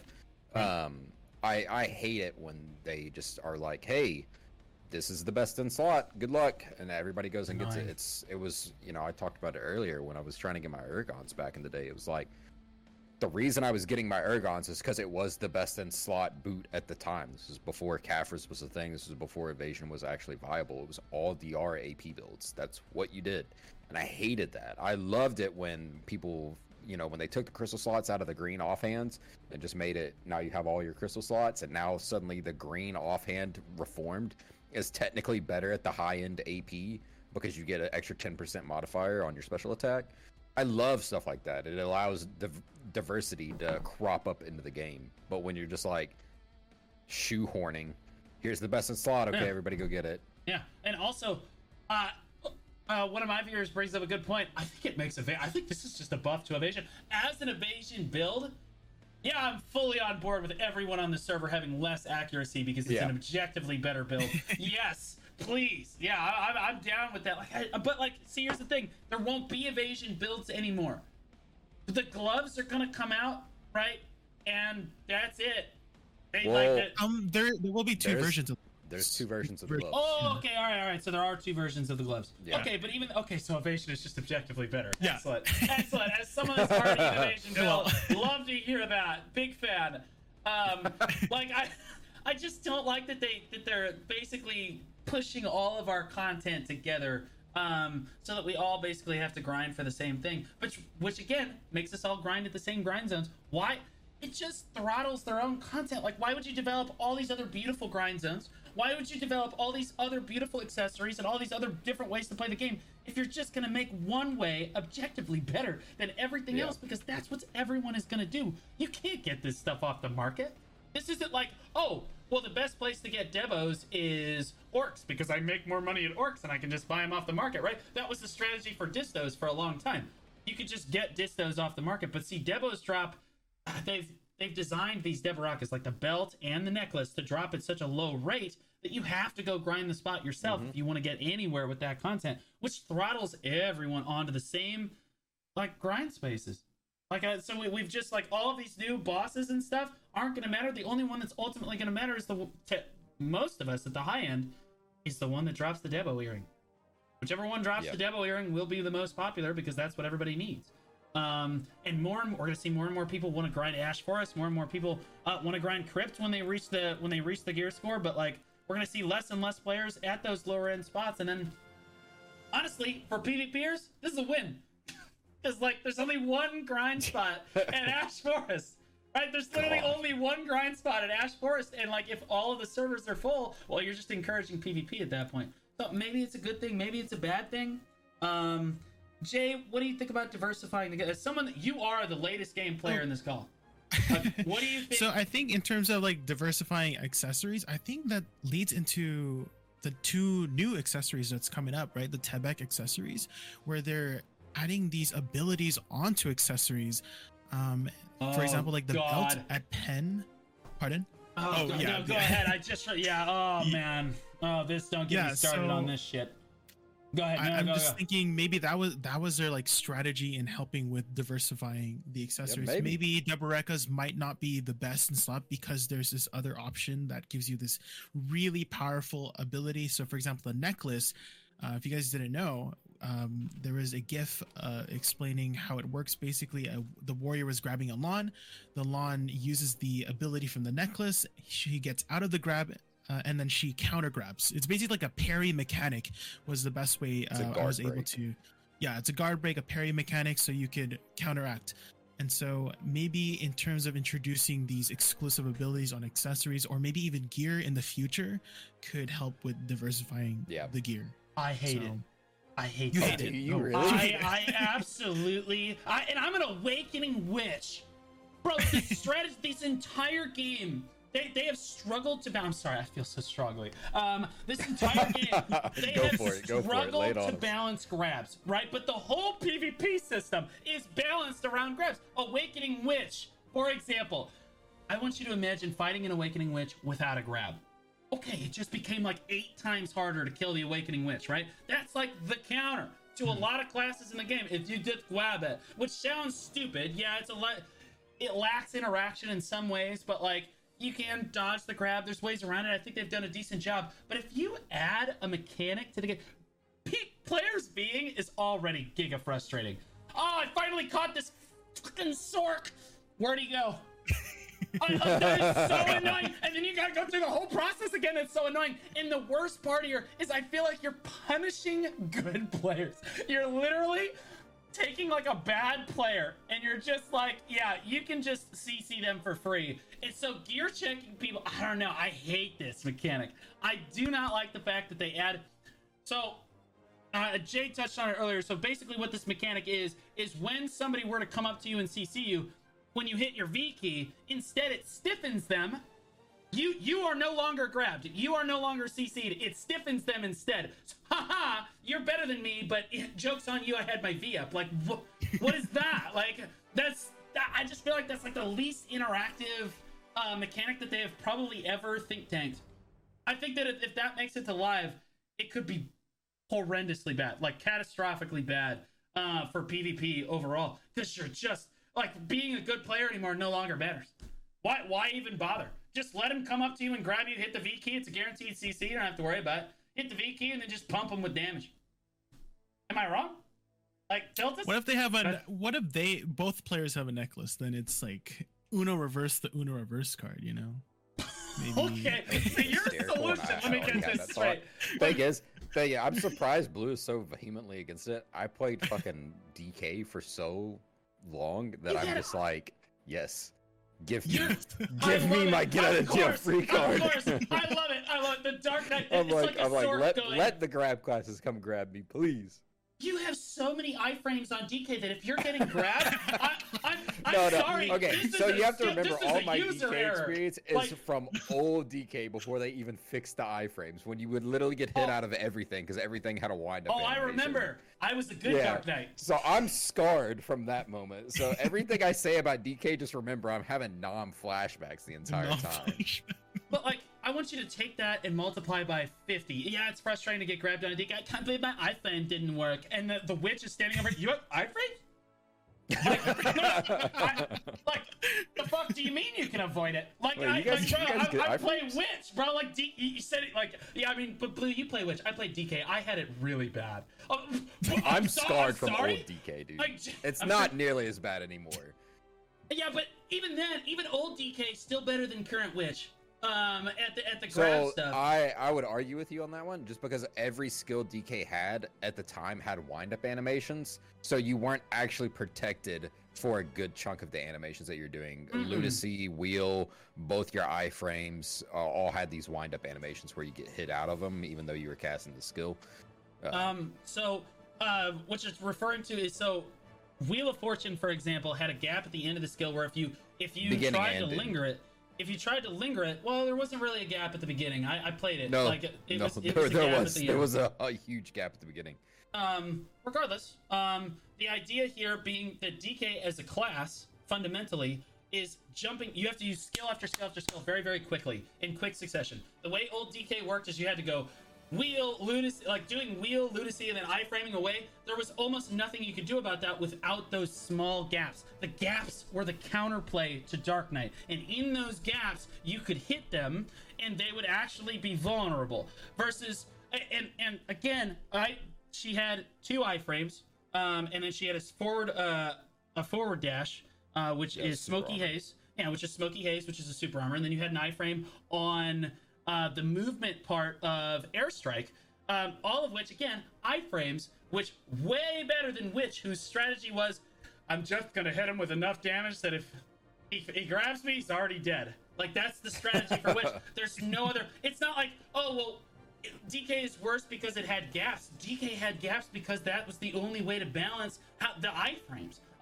Witch is way harder to avoid grabs on. As someone that played the old DK for 3.5 years. Okay, that's why I just wanted to make sure.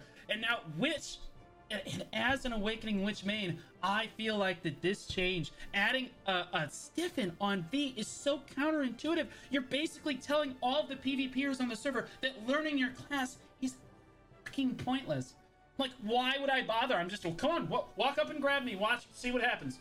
I'm gonna hit the V button, and I'm gonna Fisher Wave you, and you are done. And you are done. Like, there's no counterplay there. I think that I can't even imagine what is going on in the think tank in that room. It's like, guys, I got it. What if, like, we just took out the counterplay for all of the classes that we've been balancing for years, and we added a mechanic that allowed bad players to beat the good players? Armin's in shambles right now. Armin spent all this time learning ninja to get these really eloquent, like, super intricate grabs. Imagine being Flannels at this moment. Imagine being Flannels, where you've spent thousands of hours mastering a class so much better than everyone else, and you're gonna lose to the grand finals of the best in class tournament. You're gonna lose the best in class tournament because you're better than him. You grabbed him first, he V'd and just turboed you in like 2 skills, like before you could V, right? Like that. Bro, it just ruins I'm curious how they're going to attempt to balance it, because it does. You're not wrong. It sounds incredibly strong. It just if you could make a balance change to it right now, what would you do to balance it? I would remove it.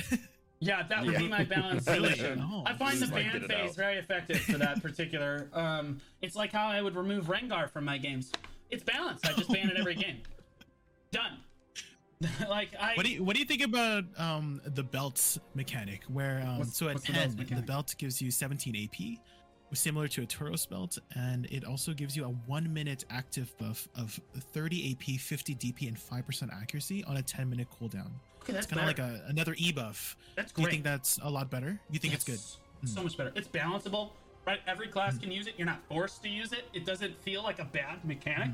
It doesn't feel like it punishes good gameplay, right? Yeah. So like that is the correct direction that they need to go. That is awesome. I like that. Sorry, one thing that I am worried about is do you think so I don't know how the mechanic works right now, but players are saying you could equip the belt, pop the buff, and then go back to your main belts.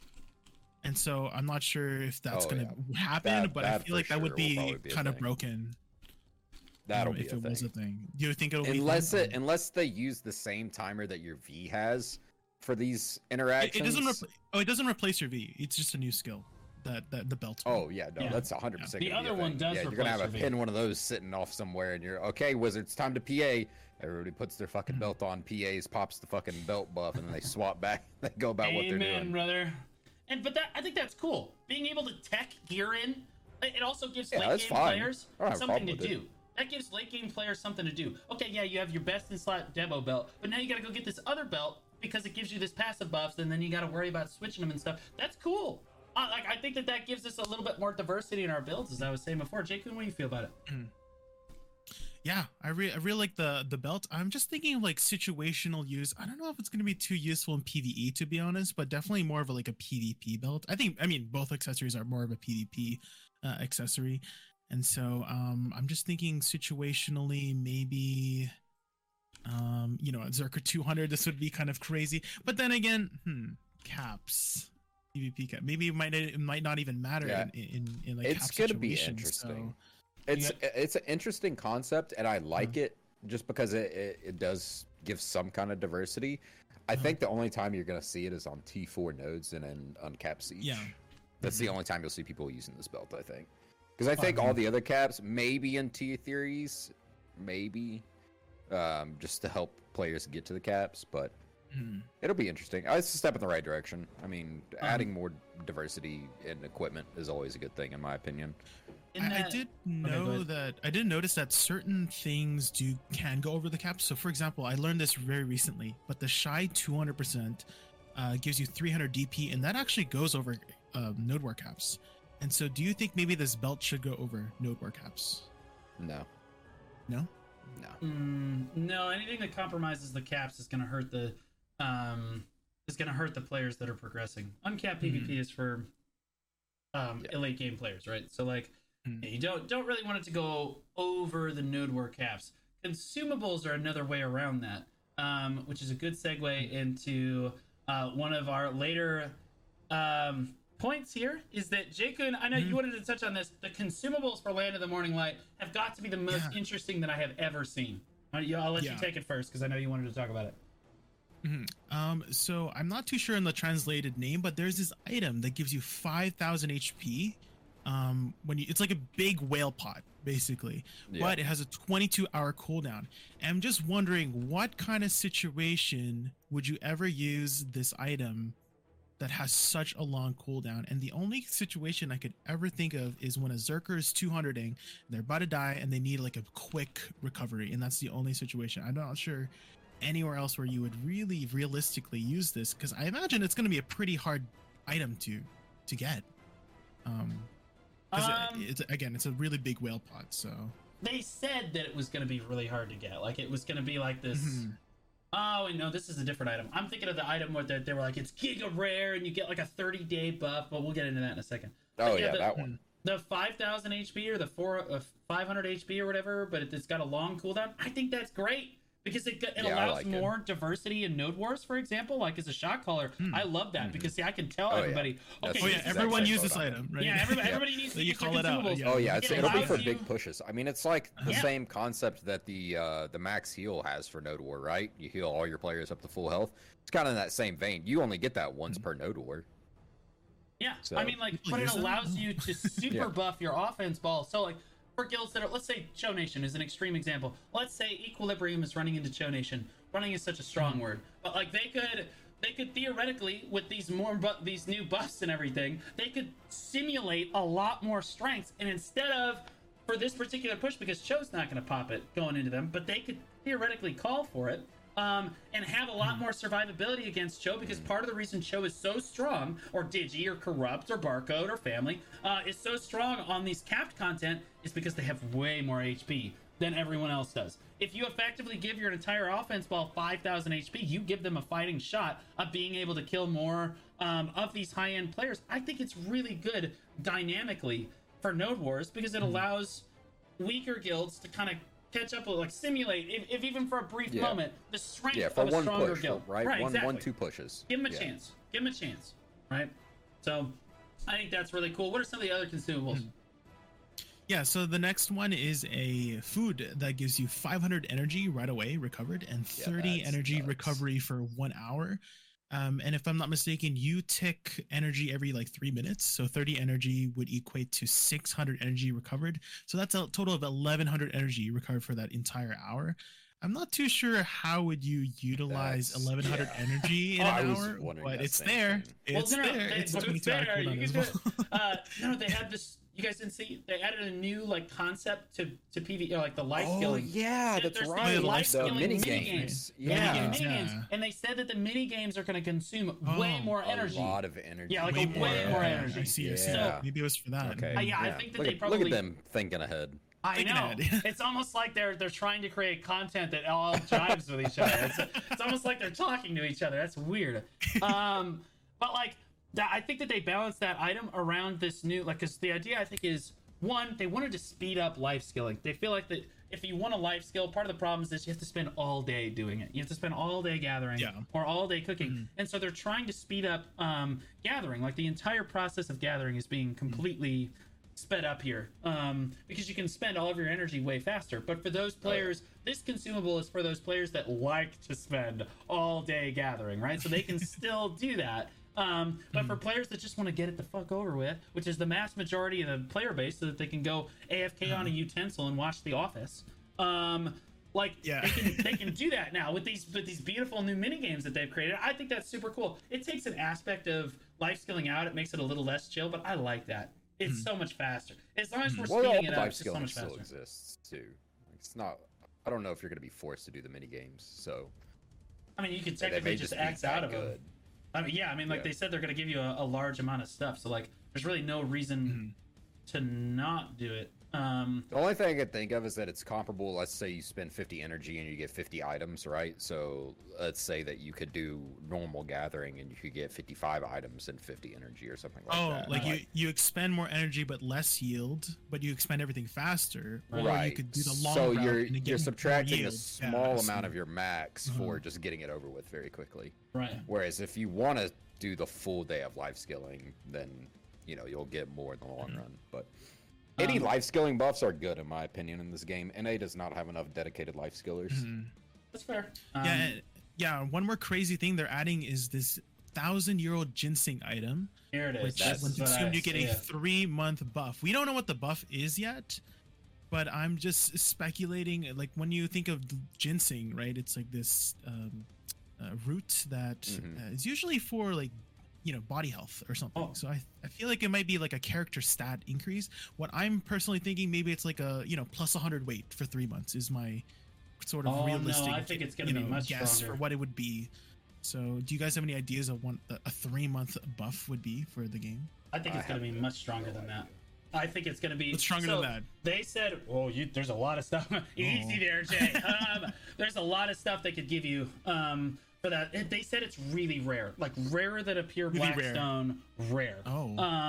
So like that tells me that the buff that they're gonna give you is significant. So they could give you like a 30% drop rate buff for 3 fucking months, for 3 straight months, right? Like make it like it's gonna be. If the way it looked like to us was that it's gonna be a significant buff. Now it could be what Jay said. It could be some weenie shit, but like I'm thinking that it's gonna be fuck that shit, bro. If it gives me 100 weight, I am gonna be so upset.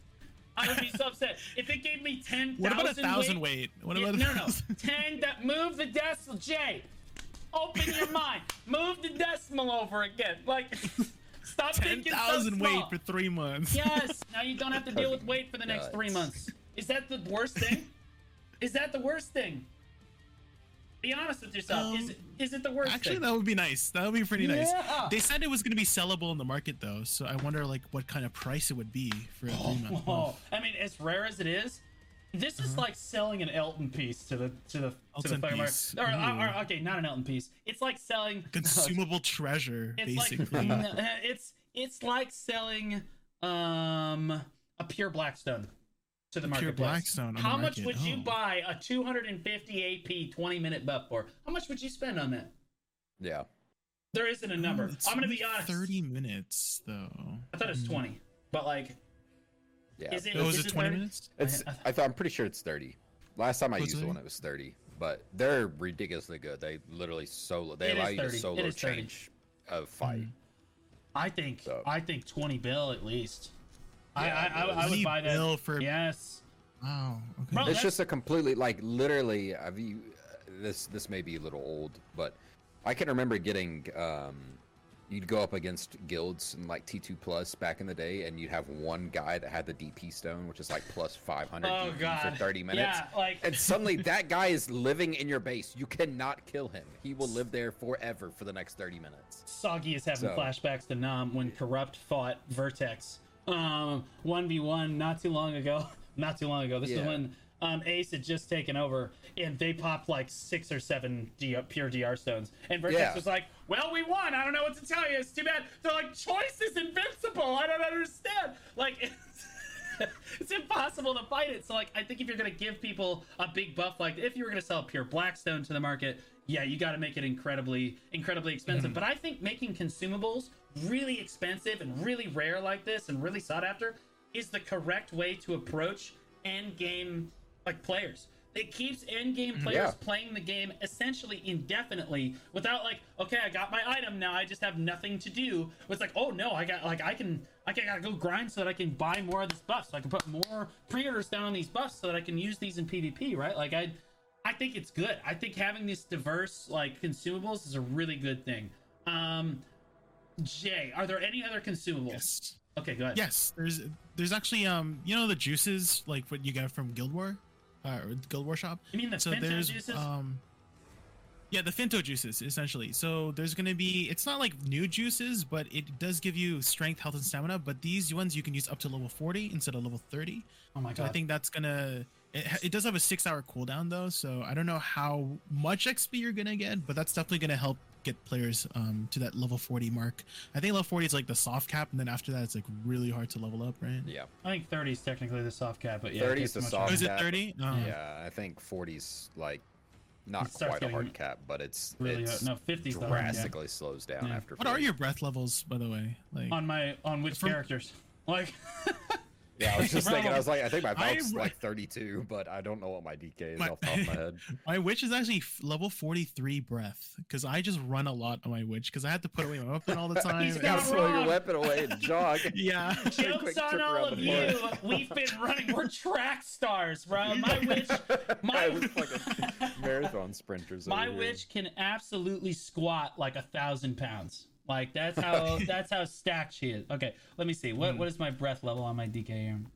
Crap, how do I check this, bro? I don't even remember how I check this. P combat skills. P battle stat. Oh, here we go. 41 breath on my 41, DK, and I haven't played her in literally 2.5 years. Yep. And she's at 41. So like, yeah, I mean, like I'm just gonna say this on behalf of the rest of the server. Stop giving us juice, bro. We don't care. Bro, like give us other stuff, man. Like we don't want juice anymore. All right, okay. I just had to say it, right? The rest of the consumables are super. The rest of the consumables are super fun, and super good. Tiltus, what do you think about the juice? Juices, whatever. I had a guy spend like 200 mil on juices like literally 2 days ago, and I was like, bruh, you just joined the guild like yesterday. What are you doing? Thanks, buddy. Appreciate the contribution. Yeah. Oh god. Okay, Jay, what's the next consumable? Is that all? Those are the only ones mentioned so far, but they did mention there's going to be new cron meals, elixirs, and perfumes, but we don't know what those are yet until it's released in Korea. I'm not sure if it's already out in Korea, but I don't think Tiltus wants to get spoiled on it. So no, I don't care. I don't care about that kind of stuff. The only thing I care about is like the bosses and yeah, like, the boss content. Yeah. The interactive content. Yeah. At this point, we don't know what the cron meals are, elixirs, or perfumes, but we'll see. I feel like, in terms of elixirs and perfumes, you kind of have the majority of like the stats that like the recent perfume you got was perfume of insight, which was an accuracy perfume. Odalita provided perfume of charm, which was an evasion perfume, and so I'm not too sure what else they could. Yep.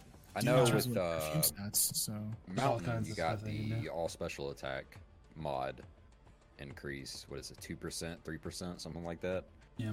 Lethal destructions, elixirs. Oh, yeah, those elixirs. Yeah. So those are nice. Yeah. All right. So the last thing I kind of want to touch on is this crystal.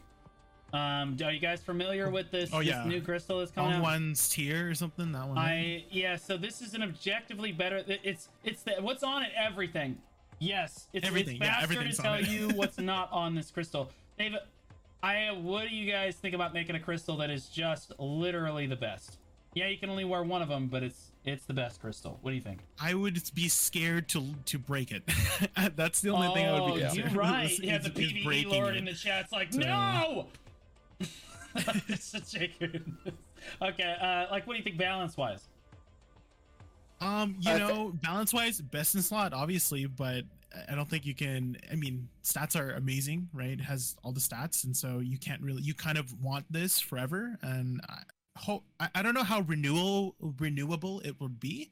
I do remember it was associated with a quest line, so maybe it's like a quest, so something similar to Rebellious. Rebellious you could only get through questing, so maybe it's something like that. And I would hate to redo quest lines just to get a new Bongwang's tier, so hopefully maybe it won't be breakable. But it is a crystal, so I don't know. It's a double. We'll see. No, it's the thing with balancing it is, like, if everybody's running it, then it kind of balances itself almost. But is it good though to introduce? So I like crystals because they introduce variety, and we touched on this before. I like variety and diversity in my build path, like artifacts, for example. I feel like, again, this is a step towards this. Okay, well, we're just gonna have everybody's gonna have the same crystal. Why redo the crystal system? Why would you redo all of this crystal system and then make a best in slot crystal? Like, and now you're trending towards this, like, okay, this is the best crystal that you can have, like, period, dot. Like, I don't like anything that kind of forces me to build it, right? Yeah. Also, it's terrifying to lose it. It's an awakening witch that gets fed to mobs. Like, it's so terrifying. You're gonna need that belt. Get out of those grabs. I'm getting the belt. Like, feed me, try me. So when I do read the description of Bongwang's tier, it says it's transfused into an exclusive slot. I do know that we're getting 2 additional total crystal slots in Mountains of Eternal Winter, and I don't know if Bongwang's tier goes into one of those, but it seems like from the description it's going to have its own exclusive slot. So maybe, like, it won't really touch the diversity part because we can use whatever crystals, and this is the only crystal that could go into that exclusive slot. Be a stat boost. So maybe it doesn't touch diversity at all, as you were touching on, right? Yeah. But again, it could break, and then you'd have to get another one. So. Oh god. It's gonna break. It's gonna break. Say what every other crystal. It's gonna say what every other vague ass crystal in the game says. High chance of breaking. That's what it's gonna say. We don't know what the chance is. It's just 100%. Like, it's gonna break every time. I'm gonna be talking to chat, and I'm gonna lose 3 billion silver, and then for the next 10 hours at Ash Forest, I'm gonna be trying to make up the one death that went awry. The one time you looked to your other monitor while you were standing in Olin's. Brutal. Another scary thing I noticed in the description is that there's no market price, which makes me think you have to quest for the item. And I know a lot of us have a lot of opinions and comments about questing, and so maybe we might have to quest for it again if we break it. So. You have to. Oh no! No, God, please, no! No! You're Michael Scott. I don't want to quest, man. That'll be interesting. I hope they don't quest lock it like that. It should be marketplaceable.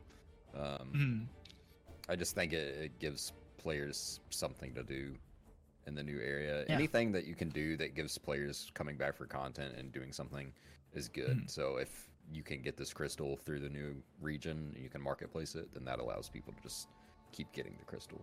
Yeah. So I think all things said and done, the Land of the Morning Light is going to be a super exciting expansion for the PvE. I think it it has potential to be the best PvE expansion that we have ever seen.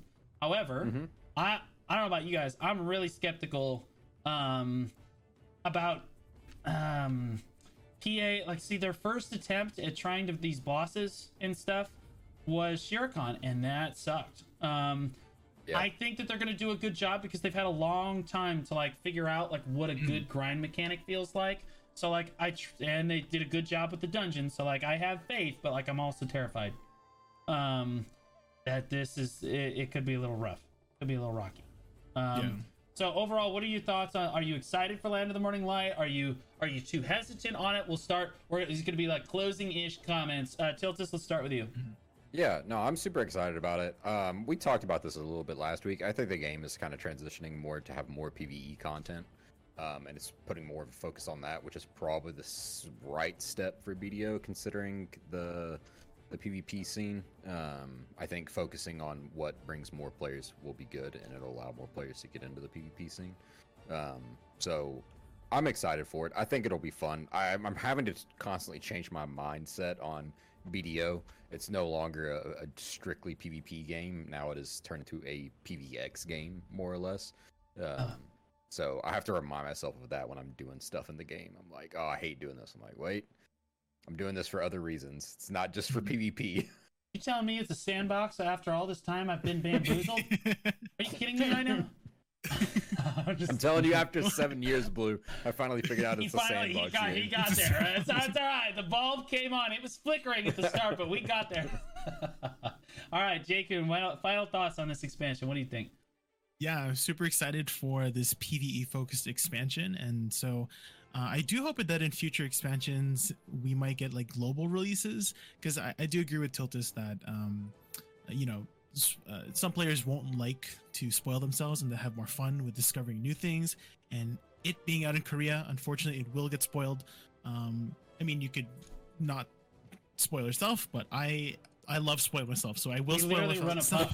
We literally run a podcast that talks about the big hat. I do really like and want to experience a new expansion with everyone discovering everything globally. So maybe hopefully in the future expansions that might be that could be the case, but maybe perhaps not. But I'm hoping that this expansion, we can only hope. We can only breathe in our copium and hope. So our hopium. Right, like I just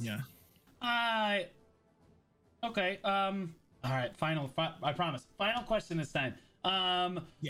Do you what global releases? Would you rather? Obviously, we're gonna say yes to this, but like, so the develop. You have to understand it from the developer's perspective. They have all this finished content. They're done with it from the Korean side of things, and they just want to get it out the door. They want to pump the content out the door. I personally like global releases because I feel like it forces them to get our expansion ready in a reasonable amount of freaking time. Odie took like, gosh, how long did it? It took 8 extra months. We are talking about Land of the Morning Light. People are like, oh my God, Korea just got it. We're so close. Boys and girls, there are 100 minutes. Sweetie my sweet Pumpkin. Summer child. There are 100 minutes of voice acting in the main storyline for this new expansion. They have to translate all of this stuff. It's more voice acting, more questing, more translating than has ever happened before. We're lucky to get this by August. I'm going to go ahead and say August. Okay. I'm going to say it August. Like, they don't want to tell us. You'll notice they've been very secretive. They're like, and the West will get it in the future. Like, they don't. Soon, TM. Like, soon, TM. Yeah, exactly. Like, and that's scary. The fact that they don't actually have a close date for us tells me that's really scary. I would rather them hold off on KR because that's going to force them. They're going to be working around the clock, trying to translate it all to get it out faster for the rest of us. This way, the way they're releasing it now is really scary to me. I don't know if we might not get it by December.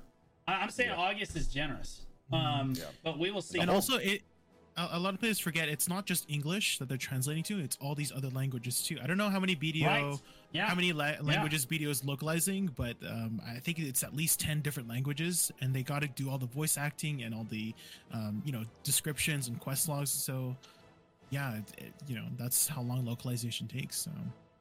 Yeah, I just don't know. I'm not. Invest more into it.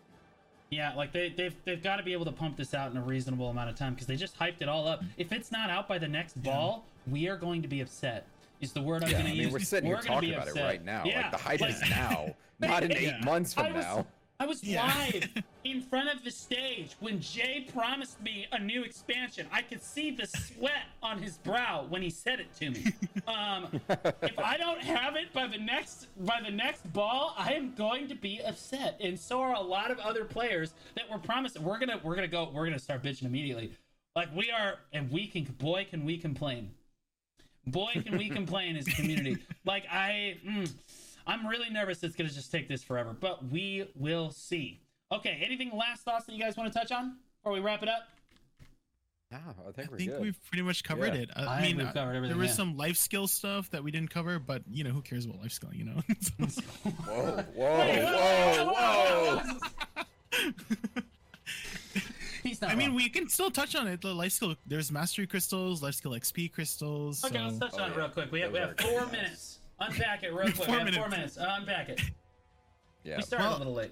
I remember having this conversation with one of my friends how this would help players get to the 2000 mastery bracket, but also another thing is that my friend is like a hardcore life skiller, so he has like almost like 10 full Manos gear, and this doesn't really pertain to him, and he thinks that the mastery bracket should go over 2000. But I feel like not many people have over 2,000. Chill. I personally feel like we should be able to hit 800 gear score as a player that's already 750. Like, wait, what? Like, so he was really upset that these crystals came out because it doesn't pertain to him. But I feel like it pertains to a lot of other people. For sure. I mean, here's the thing. NA specifically, I don't think EU has this problem. NA does not have enough life skillers. We just don't. So anything that is going... Why do you feel that way? I'm curious. Well, I know EU has stuff that just sits on the market, whereas NA does not. There are certain life skilling things, elixirs. I think Caphras sit on market. Oh, that's because in North America, game knowledge is priceless, but for everything else, there's MasterCard. And like, okay. Anyway, sorry, I didn't mean to interrupt you. Go ahead. But yeah, I just think anything that incentivizes more life skilling is good for the game, because I know, like, I enjoy life skilling. I spend like a couple hours on the weekend just doing life skills, and I always enjoy it. I played RuneScape for God knows how many years. I enjoy doing life skills, so anything that incentivizes life skills I think is good for the game, and it's good for the longevity of the game too. That's something that you can always just come back to and do. Yeah. I think, life skilling, it'll be fine. It's a PvE expansion. And I think that because the consumables are going to be really good, it's going to be life skilling really good. Like, you just, you're not, can't go wrong with this. Like, no kidding. So, okay. I think that is going to go ahead and wrap up episode 2 of the Old Moon podcast. Make sure that we're going to do our outros a little bit here. I am Blue Squadron. Make sure that you're following at least on Twitch, and then get up in the YouTube so that you can see it published to YouTube as well, because it will be published to YouTube if you missed the podcast at some point or if you missed the podcast on Tuesday, you can wake up in the morning and listen to it on your ride to work. That is the entire idea. Tiltus, you want to give yourself a shout out? Yeah, I stream. I didn't stream last week because I had internet issues, but I'm back now.